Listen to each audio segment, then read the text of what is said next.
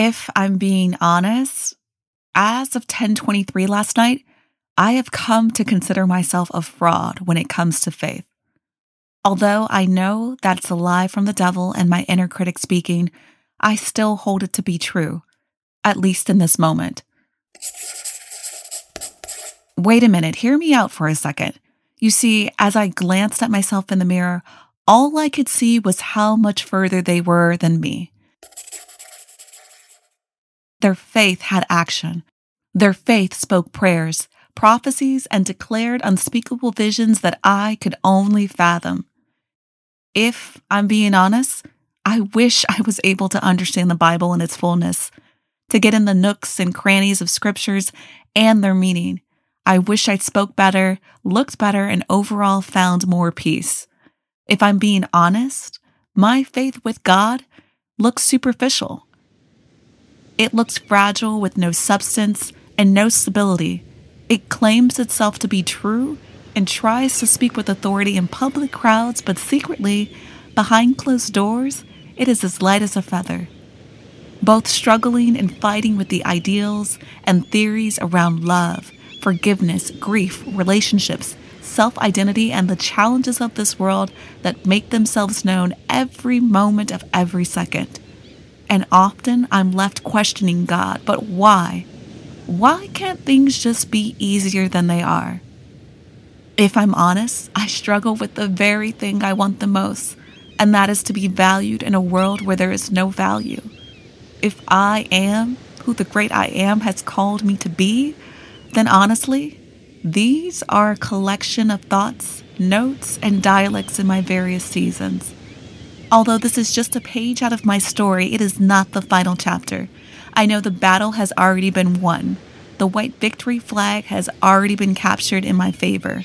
My faithfulness is not void, and my faith is growing like an oak with deep, solid roots. In Scripture, it says, "As tongue can bring death or life, those who love to talk will reap consequences."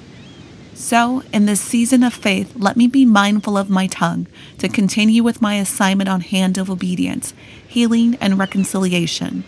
Further, in 1 Corinthians, it says, "If we are honest, they will call us impostors, but we serve God whether people honor us or despise us, whether they slander us or praise us."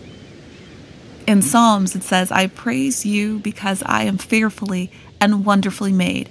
Your works are wonderful. I know that full well. All the days ordained for me were written in your book before one of them came to be." These are the stories we will tell as citizens of faith.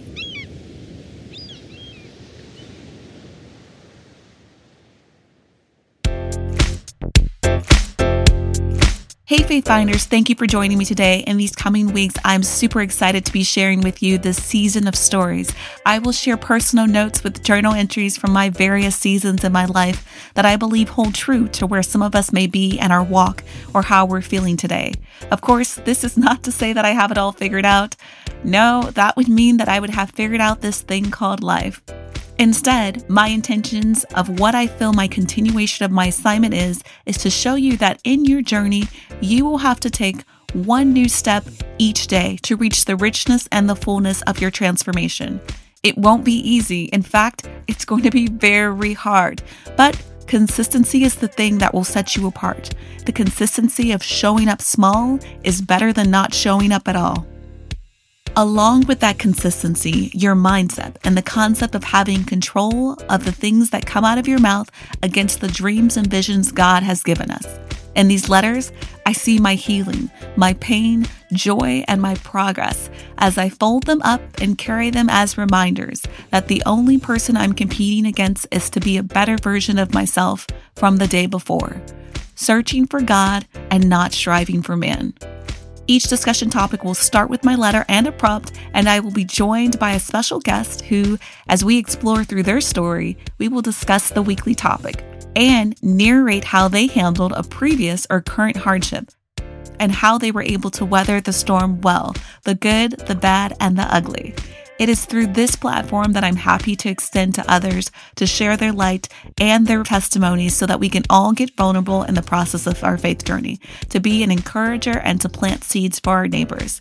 I hope you'll join us every second Wednesday for a new episode. If you aren't already connected, head over to my Instagram page, _Brittany Durfee. And of course, if you haven't already subscribed, you're definitely not going to want to miss out on these next episodes. So take 30 seconds and do that now. If you want to hear something or have a specific question regarding building an authentic faith, reach out to us at info@bigboldfaith.com or head over to our website at bigboldfaith.com. I'll make sure to include all this in the show notes, but I am really looking forward to the discussions we'll be having over the next several weeks. I hope that you will join us. Until next time, I love you all.